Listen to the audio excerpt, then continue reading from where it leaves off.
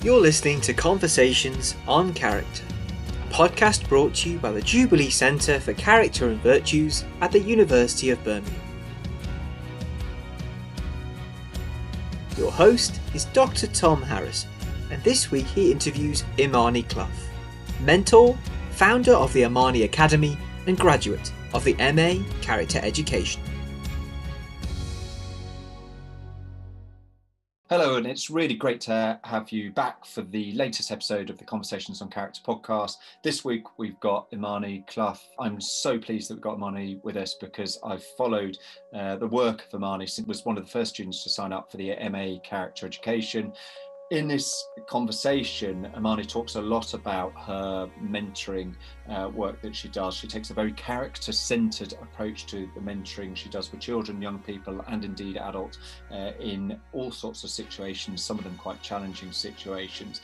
And I think the conversation is really fascinating when she talks about how taking an individual-centred approach and putting character at the heart of it can have some really good results. So I hope you enjoyed listening to this conversation with Imani, and we'd love to hear, as I say, continue to hear feedback on these podcasts with the various different guests that we've had.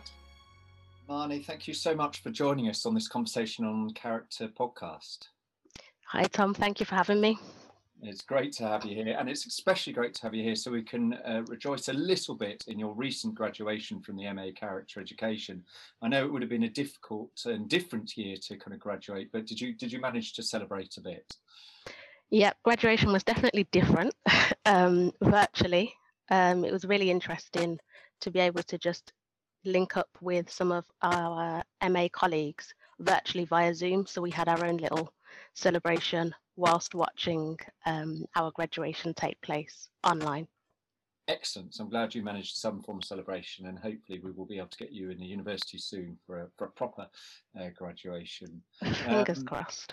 Yeah, fingers crossed, which is true about a lot of things these days, isn't it? We seem to be keeping our fingers crossed about so many things during the pandemic. But you were actually one of the first students to actually sign up for the MA Character Education, and given that there's so many different courses in the kind of world, what was it about, the focus on character that really appealed to you in the master's study? Yeah, the focus on character. When my undergraduate degree is in youth justice, and I've always worked in the education, social care space, delivering sessions with young people in a mentoring capacity, facilitating workshops around their personal development. And a lot of the strategies that I was using weren't necessarily being called character education, but I then came across the program whilst I was doing bits of my research, trying to figure out different innovative ways to engage with young people. And the masters definitely appealed to me, and it sounded a bit like, this looks like what I'm actually doing in practice. Let's see if I can add an extra string to my bow and add some extra tools to my toolbox and put more theory behind what I'm doing. And that was why I applied. Yeah, that's interesting. I mean, ultimately, I think, and most people think, kind of character education is about practice. It's about what we do as educators, and it's also obviously, the expression of character is very practical. It's how we show ourselves. So, but you mentioned kind of theory there. Did you find kind of getting into the ancient and more modern theories helpful for you as a practitioner? In particular, some of the modules that we looked at around the history and politics of character education, theories, the leadership in organizations of character education, I found those the most interesting in terms of what it means to be a virtuous practitioner. What are we actually doing in practice, and where do some of these ways of working actually come from, and where's the overlap between what we're doing now in the 21st century and where things have changed, and what we're doing in terms of that citizenship aspect with young people. And that was what I found quite interesting in terms of drawing that out and linking it to what I was doing in a day-to-day world. Yeah, and certainly in your dissertation, you chose quite a practical topic because you were looking at oracy and kind of character development, linking that with social mobility. Could you give us any of the kind of particular findings? What did you find from your dissertation? In particular, it was interesting to see that lots of teachers and practitioners were really keen to open up the opportunities for young people to use their voice in different ways. using debating in different ways to discuss different moral dilemmas that were happening. How do we encourage children, young people to speak about quite difficult topics, and have the ability to critically think, to come to different decisions about why we might make certain choices, who's responsible for different things, who do we speak to if we have issues about things, and looking at even in the news about different things that are happening and how oracy plays a part in all of that. And as children navigate through the education system at those different transitional points, oracy will be really key. And teachers and some of the students as well that I interviewed could really see how oracy would benefit them in the jobs market, socially, personally, in their personal lives. And you could see the overlap of how important it is to be able to speak up, use your voice, navigate different types of conversations, and what that actually means for them when they're stepping into different spaces that they're going to occupy at different points in their lives. Yeah, that's interesting, because they often say character's revealed in what we do, but clearly it's revealed in what we say as well, I suppose. And For sure. the link between having a voice, I suppose, and oracy, and kind of all these things that link to your own kind of flourishing in terms of kind of employability, but more broadly, I suppose, in terms of having a voice in society and kind of contributing as a citizen, and in those sorts of areas is important. So that's fascinating. And there is a little plug. There is a kind of an overview of your study as part of all the MA dissertation overviews that we just put out, the junior put out just before Christmas. So if you're interested, you could have a look at that. But I mean, more onto you now. And I was having a look through your really interesting website, and you describe yourself as a character educator, facilitator, and coach, because it sounds straightforward. And then you put ish at the end of that, Imani. Why the ish? Why the ish? Why is it straightforward ish? I think when people ask, when we generally ask people and have conversations about, oh, so what do you do? What sector do you work in? People are waiting to be able to put you into a box and say, okay, you work in education, you work in social care, this is what you do.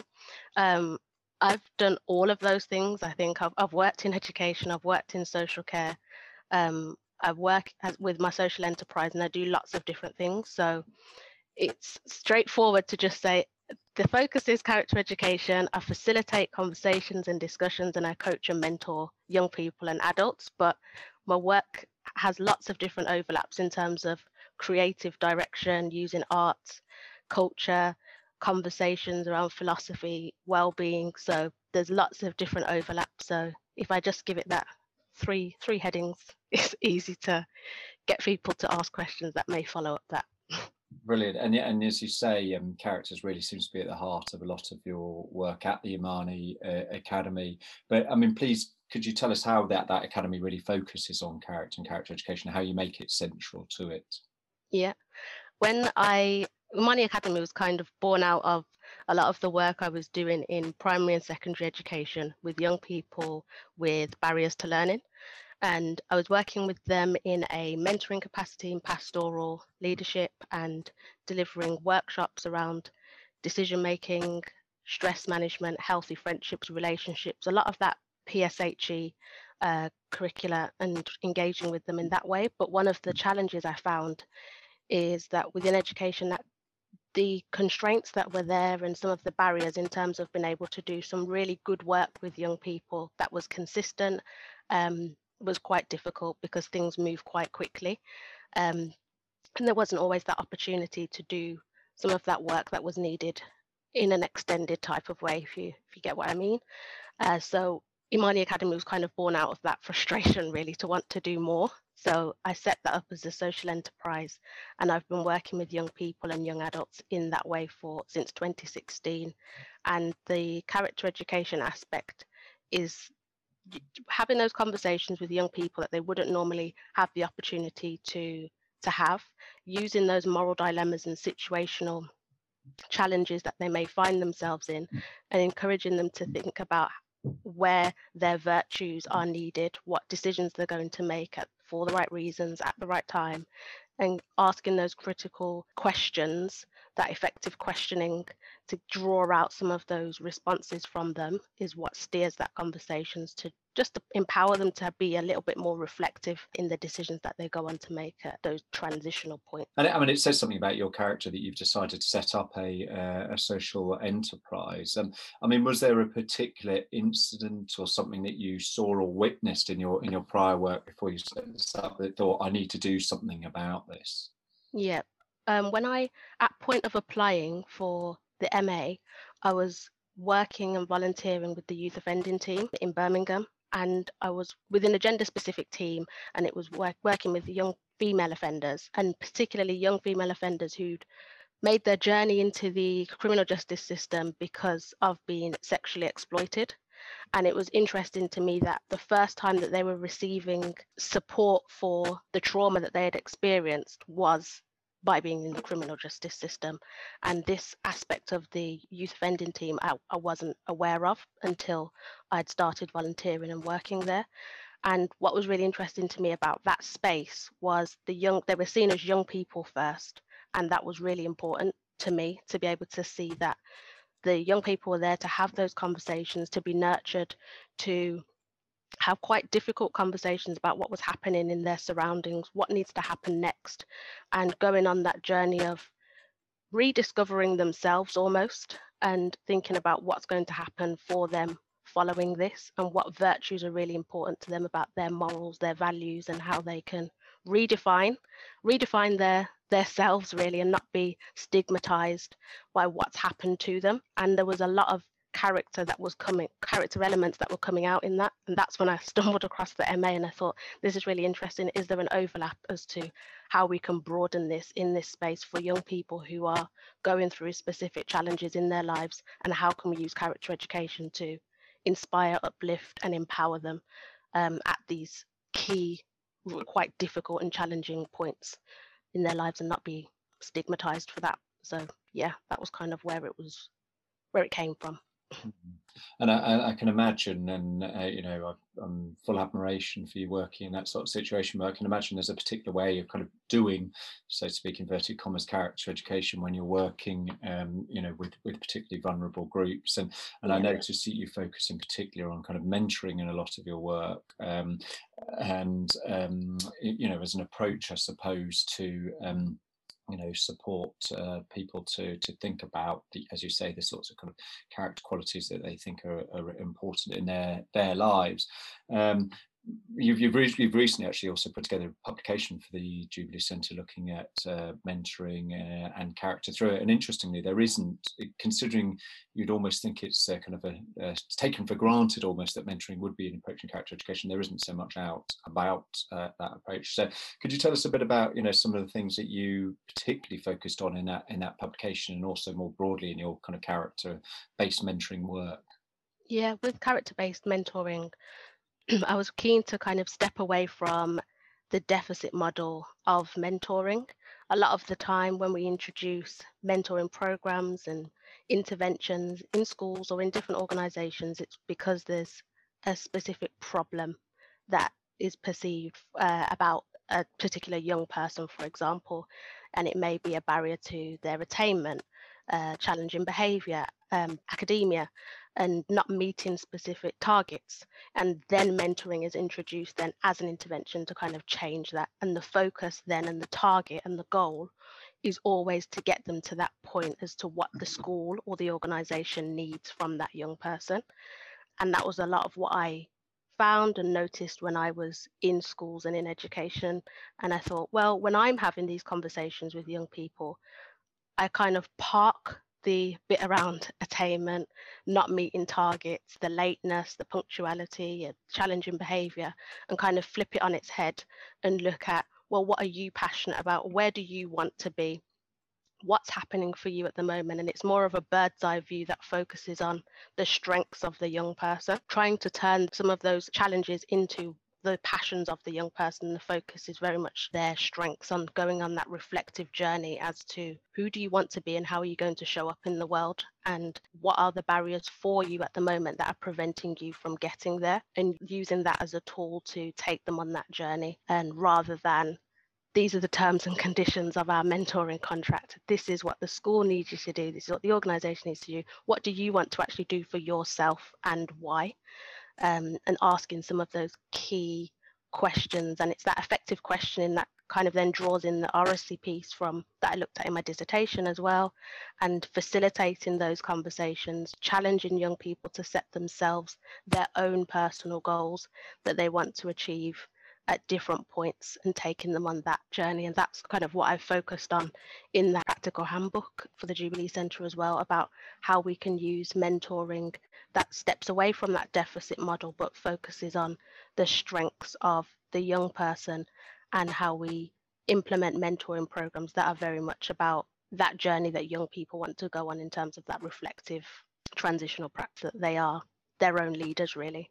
Yeah, that's fascinating, Imani, because so much of character education, I think, is about individuals and them critically and independently and kind of autonomously exploring their own path in life towards a broader sense of flourishing. And, mentoring seems to really tap into that individual kind of aspect of it.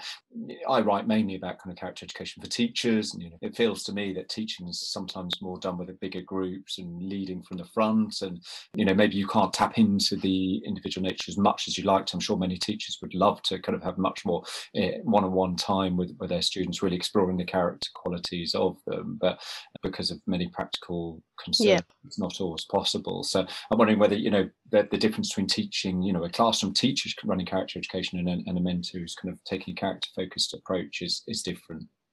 I think that's a really interesting question, actually, because one of the points that came out from my dissertation was about how the facilitation, what is the role of a teacher in the classroom, and that facilitation aspect also, and the opportunities that are there in the classroom sometimes that are missed because you're on a time limit of that 60 minutes of a classroom session. But how can we introduce different types of teaching methods that allow students to speak more in the classroom? Because there was one piece of research that came out around students maybe speak for 4 minutes in a lesson, and how do we actually encourage students to be able to have time to talk, but also that time to challenge and question as well. And I think the role of a teacher is also that it's not transactional in just one way. It should be both of those. So I think it's probably a question for teachers as well, but where do they allow opportunity for the teaching to go both ways, and for young people to be able to use their voice in the classroom, so that it's not just teacher standing at the front giving all of this information, you write and absorb. Where's the opportunity to engage, challenge, and have those conversations as well? And I think that overlaps with that mentoring aspect of a teacher stepping into that role also sometimes, and being able to be all of those things at the same time. Can sometimes be kind of an assumed power differential between the kind of teacher who knows all. This is my question, I suppose, whether the mentor who kind of knows all and the mentee who's kind of following. But, if we talk about the sorts of character development that you were just talking about, which is about starting with the student and about kind of them independently and autonomously, I suppose, cultivating the sorts of qualities that they think are important to their life. How do you negotiate that power differential? It's not easy. It's definitely not easy, especially when for that first few meetings, you've got to build trust, you've got to build rapport, you've got to kind of share a little bit more about you within reason, so that you can build that relationship with the young person that you're engaging with. And you aren't all knowing, you don't know everything. And I often learn as much about myself in those situations as a mentor as the mentee takes away. So I think it's about being open to having quite difficult conversations with young people, putting those boundaries in place also from the very beginning, but it's a joint partnership. You're meeting the young person where they're at, so that you're able to have those quite difficult conversations, and they can also feel comfortable to ask some of those questions that they would never normally get the opportunity to. So you're a professional friend that has the time, that you're giving the time and space in a safe way to support them on that journey. Yeah, I love that term, professional friend. I think that's excellent. But what's absolutely clear also is how you say that it's relational. I mean, all character education is relational, isn't it? It's about our kind of relations with people around us, based on trust. I just want to turn into how you, because I know you work with different kind of schools and different organisations, and in a way you've got to kind of I hate to use marketing language here, but kind of sell your wares to some extent to get people to understand why this is important for, kind of a character-based approach to mentoring is important for young people's life. And often I talk about, character education, not being another thing on the plate, but actually kind of the plate itself. Everything that we're hoping for young people often can rest on kind of their character and character qualities, whether it be their employability, attainment, behaviour, etc., etc. How do you make that case when you're, kind of asked to say why should the Imani Academy be involved with your school or your organisation? Yep. I think sometimes when I mention character education, people, they kind of look at me like I'm talking about candy floss and unicorns, like, oh, that would be great in an ideal world. But how are we going to do that? Often when you do have conversations with schools, I work sometimes with foster care agencies as well, and they are doing character. They're just not necessarily calling it that. And it's trying to understand that sometimes this isn't, like you say, it's the whole plate. It's not an add-on, it's not a bolt-on, it's not enrichment for 1 hour a week. It's the whole school approach. It's the culture of the environment that you want to have. How do you want to all work together? How do you want to support young people to flourish, staff included as well in all of that, that you're all on this journey together of you're trying to get somewhere really, and it's about the fabric of the environment, the organization. So when I'm having these conversations, I'm very much looking at what they are already doing. What are you already doing? So that's almost like my hook into the starting the conversation and saying, well, how can we expand this? What would it look like if? And inviting those types of conversations so that we can bring a bit more structure to what it is that they're trying to achieve, and that it's not just a bolt-on or an hour a week. As I say, how do we have this as a whole school approach, that this is how we live and breathe character education in our organisation? Yeah, and actually, there's no school I've ever walked into, or indeed many organisations work with children and young people that aren't doing character education. Yeah. They're clearly probably not calling it that, but the question seems to be if they're doing it well or badly, not whether they're doing it because they are shaping and kind of being formative influences in children's lives. Yeah, and it's kind of like bringing the mission statement that many schools have on the wall, the vision and values that every organisation will have, bringing those to life. So I'll often ask them, what are your vision and values for your organisation or your school? What is your mission statement? And use that as a way to say, well, where's this demonstrated? How do we do this every day? I think we need more hope than ever these days. So I want to know what your hopes and plans were for 2021. In particular, I see that you're hosting something called a 6-month learning marathon, Education for Liberation, which sounds fascinating. Can you tell us a bit more about that and any other plans you've got going forward this year? Whilst I've been doing my MA, this way of thinking and doing, it's very much a new pedagogy in the sense of, for some people anyway, and it can be a lonely journey when your head is in character education world and you're trying to now share that with other people and connecting and building with other people who are doing really great things. And often that work is happening in silo, or you're not really sure what other people are doing, but you know it's taking place.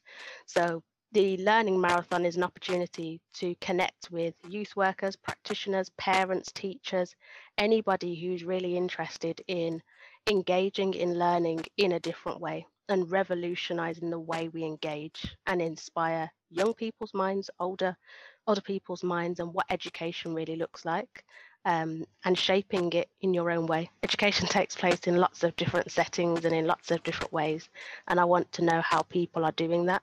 So everybody will have their own learning question, which is kind of like an itch that they want to scratch kind of thing, under the heading of Education for Liberation, and we'll journey with those questions for 6 months online and unpick, connect, build, collaborate with how we're going to achieve the actions that we set for ourselves. It's peer-to-peer, so everybody has the opportunity to facilitate. It starts in February for 6 months, and I'm in the process of recruiting people at the moment.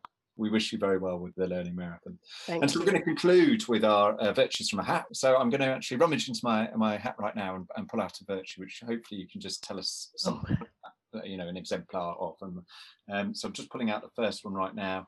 And it's the first time it's come out actually, is gratitude. I would say that there's a young person that comes to mind. I'm not going to say their name, obviously. Yeah. There's a young person that comes to mind who I worked with when I was working with a foster care agency. And she was going through a lot of different challenges at the time, and I was supporting her to find a job. So supporting her to find a job, and she had a young child and she needed childcare support as well in order for her to step into this role. So there was a lot going on for her. And when we eventually found her the role, I managed to secure some childcare vouchers and allow her to have 18 weeks of free childcare, essentially. And it always sticks with me how grateful she was to be able to just have someone to have her child for 18 weeks, because it meant for those 18 weeks she could go and build her skills and engage in education, employment and training, which is what she really wanted to do. But her barrier to get there was the fact that she needed childcare for her child.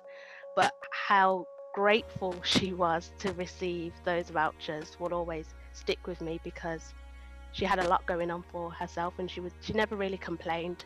It was just that she needed that support. So I'd say definitely that young person shows great gratitude and resilience, I guess, as well. Yeah, that's great, and I think interrelates with another virtue of kind of compassion and caring, because it's often gratitude is a response to someone, even just showing the tiniest bit of kindness to someone is, and the gratitude's like the giving back, I suppose, to the compassion, which is great. Thank you so much indeed, Imani, for being a guest on this podcast. No, thank you, Tom. It's been great. Thank you for having me. We hope you enjoyed listening to Conversations on Character, hosted by Dr. Tom Harrison and produced by me, Joe McDowell, on behalf of the Jubilee Centre for Character and Virtue. To learn more about character, the research of the Centre, or to give us feedback on this podcast, visit jubileecentre.ac.uk or find us on social media at Jubilee Centre 1. Thank you, and we'll see you next time.